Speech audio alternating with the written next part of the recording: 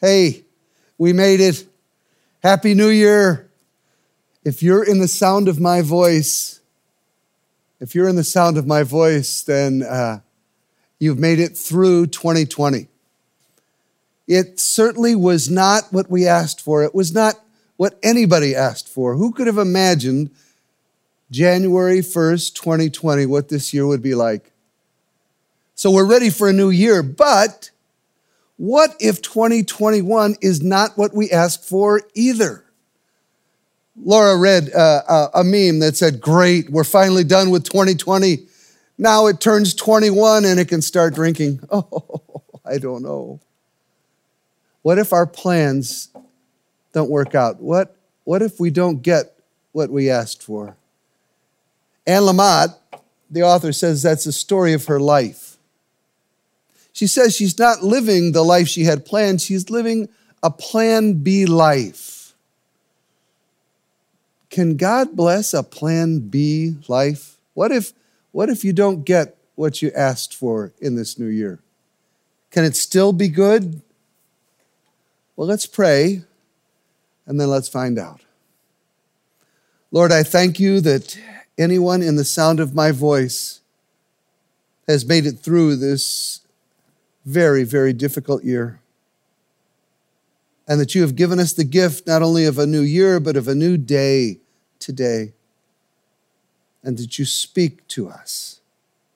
And so together, we pray that the words of my mouth and the meditation of our hearts might be pleasing in your sight, for you are our rock and our Redeemer.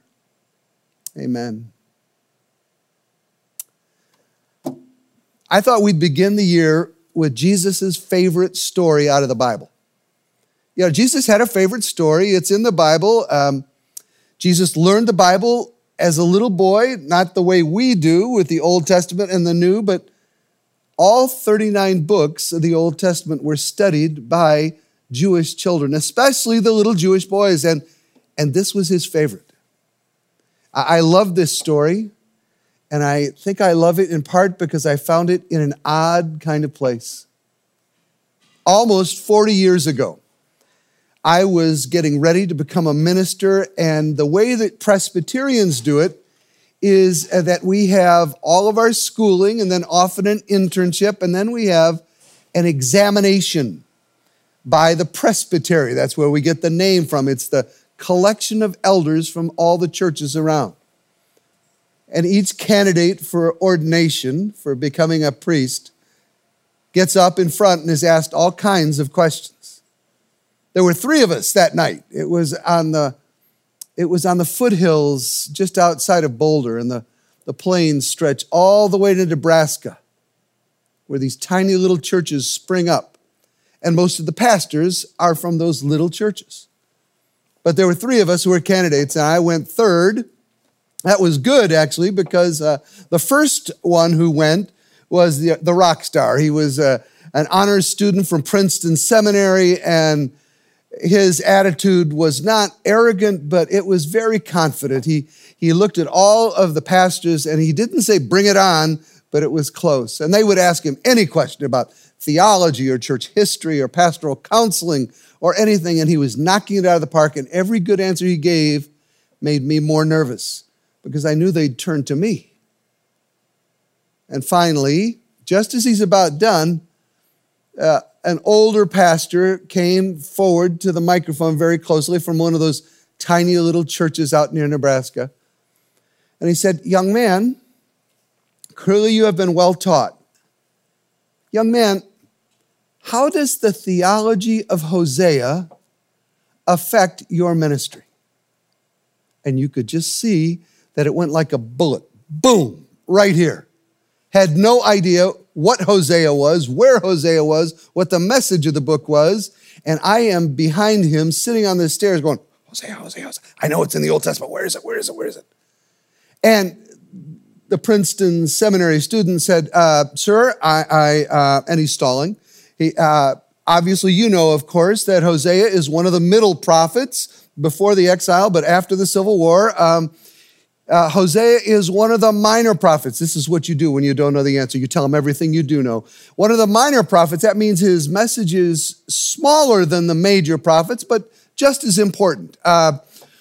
Hosea lives at the same time as Isaiah and Micah and Amos, and he's up north, because there was a civil war, and Israel gets split in two, and 10 of the tribes are up north, and Hosea was with one of them. And I think he was a prophet, wasn't he, for the last king of Israel? Yeah, that's right. The message of Hosea, and in the meantime, I am behind him panicking myself. All I could remember about the book of Hosea was what my Old Testament professor had made us memorize. He gave us one verse for every book of the Bible. He said, memorize this book, memorize this verse, and you'll have one idea. How many of you remember the play Inherit the Wind, the evolution trial?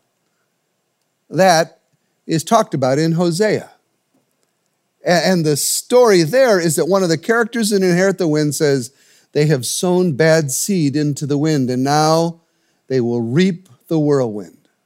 That was my quote from Hosea, reaping the whirlwind. And that's Hosea's job, to tell that to the last king of Israel. Well, Princeton finally is stumped and said, sir, I'm sorry, can you give me a hint? And this little old man smiled at us, and he says, a hint. Yes, young man, it's the story of Gomer. Oh, clearly that explained nothing. And the pastor said, would you like another hint? And the seminarian goes, please, please.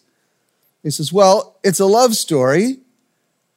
And then the pastor gave him one more hint, and it was done. They were all so thrilled that I got a very easy exam, and I went home that night and I reread the book of Hosea. That was almost 40 years ago. And if I were that pastor who walked up to ask the young seminarian, I'd give him a hint too. And my first hint would be, do you want to know about Hosea? Well, this has got to be Jesus's favorite story growing up. You see, Hosea has the same name as Jesus' dad, Joseph. Hosea means Joe. Hosea is a part-time farmer, part-time political consultant, and Hosea is living in good times. Now, good times for Israel mean bad times for prophets. They're not called on much, and frankly, it also means bad times for the faith. When you're in bad times, in hard times, you cry out to God, you trust God, you have faith that grows. But good times means that you can do it on your own, or you start to chase other dreams. And so the people of Israel in the time of Hosea began to chase the American dream instead of chasing the God who brought them to the promised land. They're like my friend Molly. I think I mentioned her the other day. She said, I believe that I'm chasing the American dream with Jesus sprinkled on top. That was the group of people that Hosea had to talk to. And wouldn't you know it, he's minding his own business, and one day God speaks to him. And it starts the book of Hosea this way.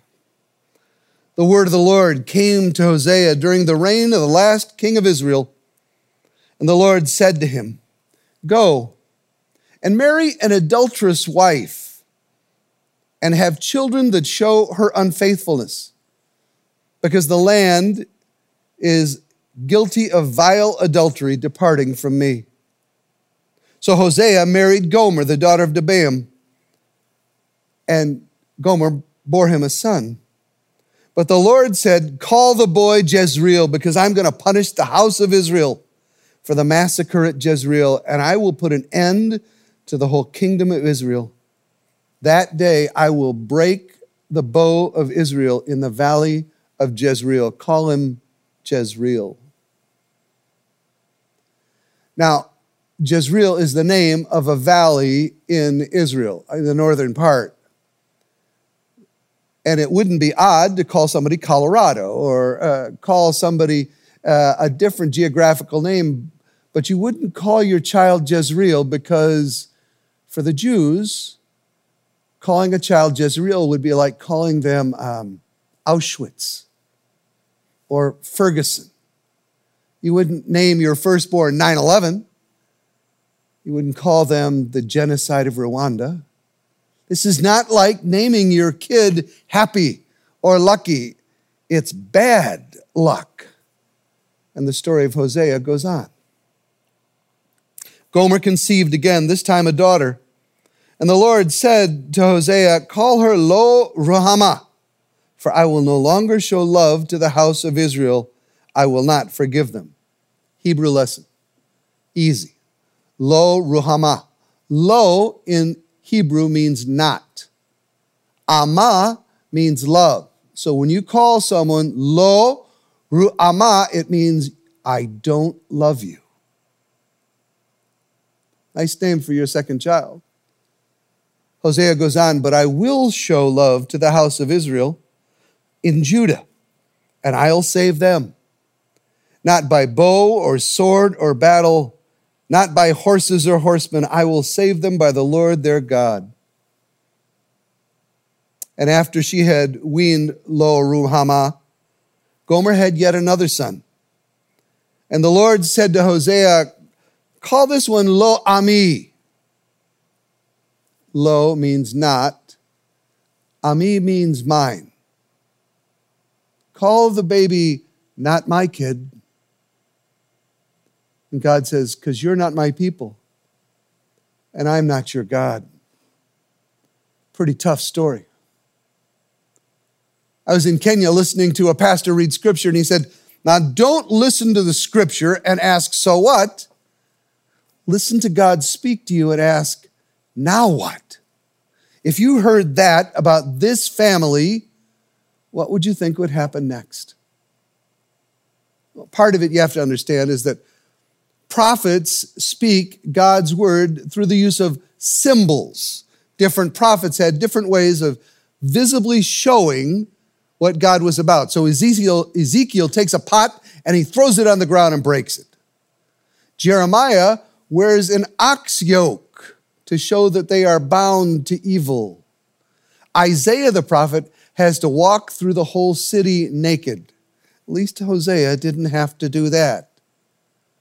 What's the sign? What's the symbol that Hosea has? God commands Hosea, Joe, God commands Joe to marry Gomer. And he intimates it will not turn out well. I've done those weddings, especially at the beginning of my career. I've done those where you cross your fingers, and when you get to the place in the vows where you say, does anybody object to this marriage besides me? Because you know it's not going to work out. And it's not that they're bad people, it's just that they want different things. They want different things out of their year, out of their marriage. Gomer just wants the good life. And she sees Joe as security, but Farmer Joe can't give her what she wants. The fast life, the bright lights. Maybe he wasn't all that good looking. And so Gomer starts having affairs. Even after this disastrous kid named Jezreel. The next two children, not loved and not mine, are probably by other fathers. And then the story says that Gomer moves out. And we don't know if the kids go with or they stay with Hosea. But we know that this is another marriage headed for divorce court. So far, it sounds like 40% of American marriages today. Not what they asked for. This week and next week, we're talking about a year of life that is not what we asked for. They didn't ask for a marriage that would fall apart. And that's what happens. Not what they asked for until that same voice that told Hosea to marry Gomer speaks out again and says, this isn't the end of the year. This isn't the end of the story. Chapter 3. The Lord said to me, to Hosea, go and love your wife again, even though she is loved by another and she's an adulteress. Love her the way the Lord loves the Israelites, even though they turned to other gods. So I went out and I bought Gomer back for 15 shekels of silver and half of all of my crop. And then I told Gomer, you're to come and live with me from now on. Don't give your love to anyone else, and I will live with you. What an image.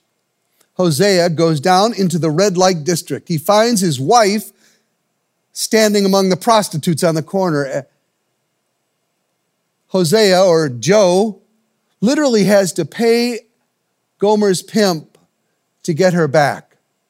He has to mortgage half of his crops. And then he stands in front of this broken down, beautiful woman that he thought would build a life with him. And Hosea says, no more running around. Come home. Let's work on this. And then the best words ever. Let's go home. Let's start over. That faithless kid, let's call her Faith. And the other one, not mine, let's call that one Grace. What do you say to a new start? And I think that's the point in the story that Jesus whacks his dad, Joseph, and says, how cool is that? When the rabbi reads that in the synagogue, how great is that? Now, it'd be nice to say that they lived happily ever after, but we don't know that part of the story. We just know that there was a man who loved a faithless woman so much that he went out into the streets and he found her and he bought her and he brought her home. That's the story of Hosea. Wouldn't you love to be loved like that? Love no matter what happened, no matter what you did, no matter what they did. When you say this year, this isn't what I asked for, that's Hosea's story. That wasn't what he wanted. That wasn't the kind of marriage he wanted. This isn't what I asked for. That's God's story of God's love for us. He doesn't ask us to go off and wander alone. Jesus pokes his father in the synagogue and says, that's it. And I love that. I love that because there's a little Gomer in me. There's a little Hosea in all of us. And so as we start this year, I want to ask you, who are you like today as you hear that story? What's going on in your life? Are you like Gomer? Are you living in both worlds? You're not a bad person at all. You even go to church. You're a religious person, but you want to live in both worlds because you want to have all that life has to offer. And sometimes it feels constricted, constrained, and you go, this boring job isn't what I asked for. This relationship, it's not what I wanted. Are you like Gomer? Or are you like Gomer at the end? You're broken and you're ashamed and you're hiding and you're far from where you wanted to be. You want to believe that life can change, but you don't really. You know you'll just mess it up again. This isn't what you asked for. Or in this story, are you like Hosea? You identify with the good guy, the people who get hurt and hurt again, who forgive and forgive again and again. How many of you are in relationships like that? How many of you have bosses that you have to start over and over again? This is not what I asked for, you say at the start of 2021. Me either. You know, I decided that day at my presbytery exam that if I were ever going to preach about Hosea, I'd try to make sure that people understood three things.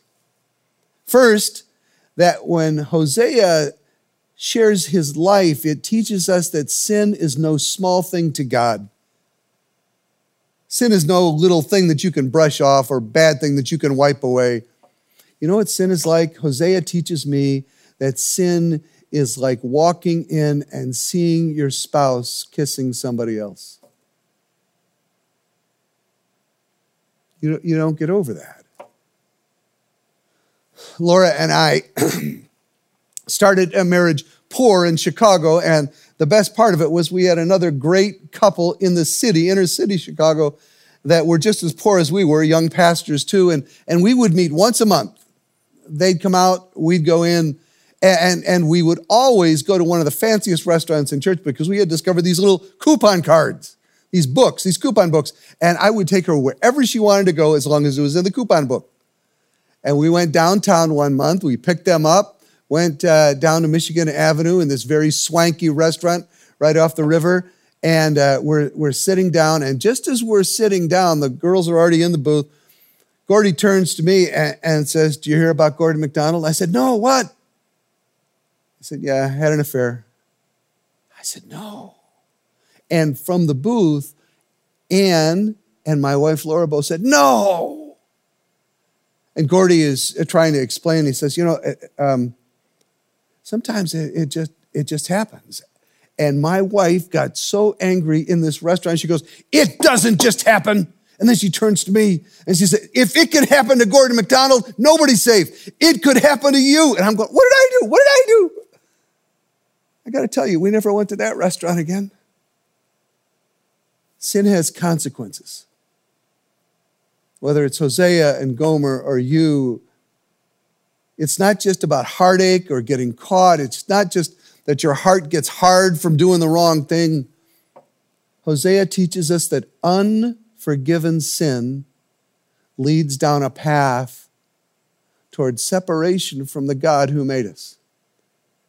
We're not just sinners who mess up. We are runaway rebels. We run away from what's good for us. We run away from God. Sin has consequences. That's what Hosea taught me.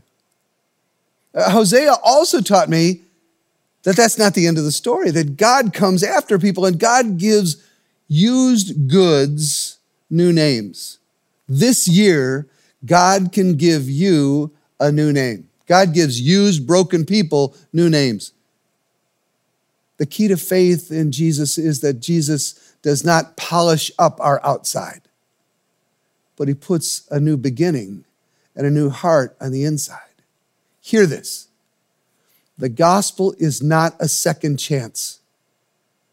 It's being rescued from the dead. It's being pulled off the street. Jesus gives people new names. He turns Simon into Peter. He turns Saul into Paul. His Spirit renamed the children of Hosea. You know, if this last year was not what you asked for, would you like a new name today, a fresh beginning? As we start 2021, I think that the third lesson for me of Hosea is that life will be different than you think. Growing up on the farm, he may have dreamed about Gomer, that beautiful woman, but he didn't dream about Gomer, that terrible marriage. Life will be different than we think. This year, last year, every single year, we live "this isn't what I asked for" lives. Gomer, Hosea, the kids, all of Israel ended up in a very different place. And they must have said, "This is not what I asked for." This kind of marriage, this kind of job, this kind of health report, this kind of loneliness, not being able to even touch other people, to wear masks all the time. This is not what I asked for. And for some of you, it may be well hidden, but it's this kind of failure. That kind of 2020 can make you afraid of this kind of 2021. Hosea gives us a different view of 2021 because it won't be what we asked for. Thank God. You know why I'm certain that this is Jesus' favorite story? The one he pokes Joseph about, says, "I love this, Dad." I think it's Jesus' favorite because he retells it all the time. This is his most famous story because he told it so much that the disciples memorized it. And he would always start out his story, "Once there were two sons, and the younger son demanded that his dad give him the inheritance. And after he got the inheritance, he left home and he spent it all in a far-off land. He went far away and he blew it on prostitutes. And he ended up in the gutter. And he ended up saying to himself, far from home, this isn't what I asked for. This year, that year, any year. Jesus loved that story. Hosea is the Old Testament's answer to the most famous story in the Bible, the story of the prodigal son. And there is the best line in the Bible in Jesus' favorite story.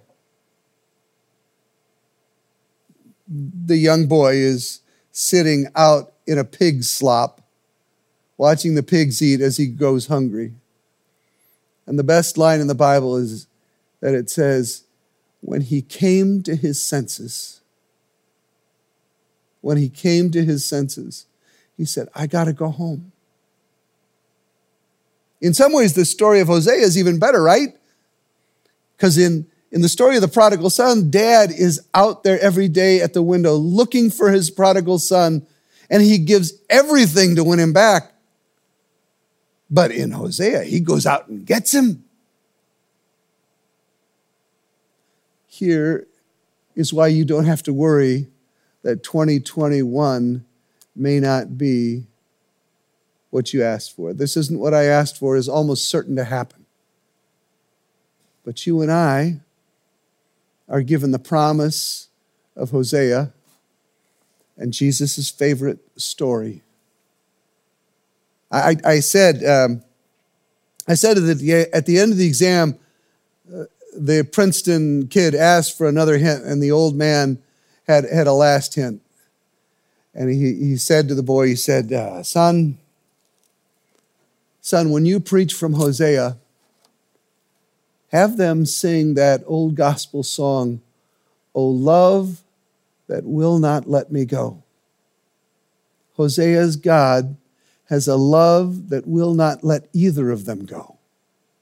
Hands that will not stop reaching out.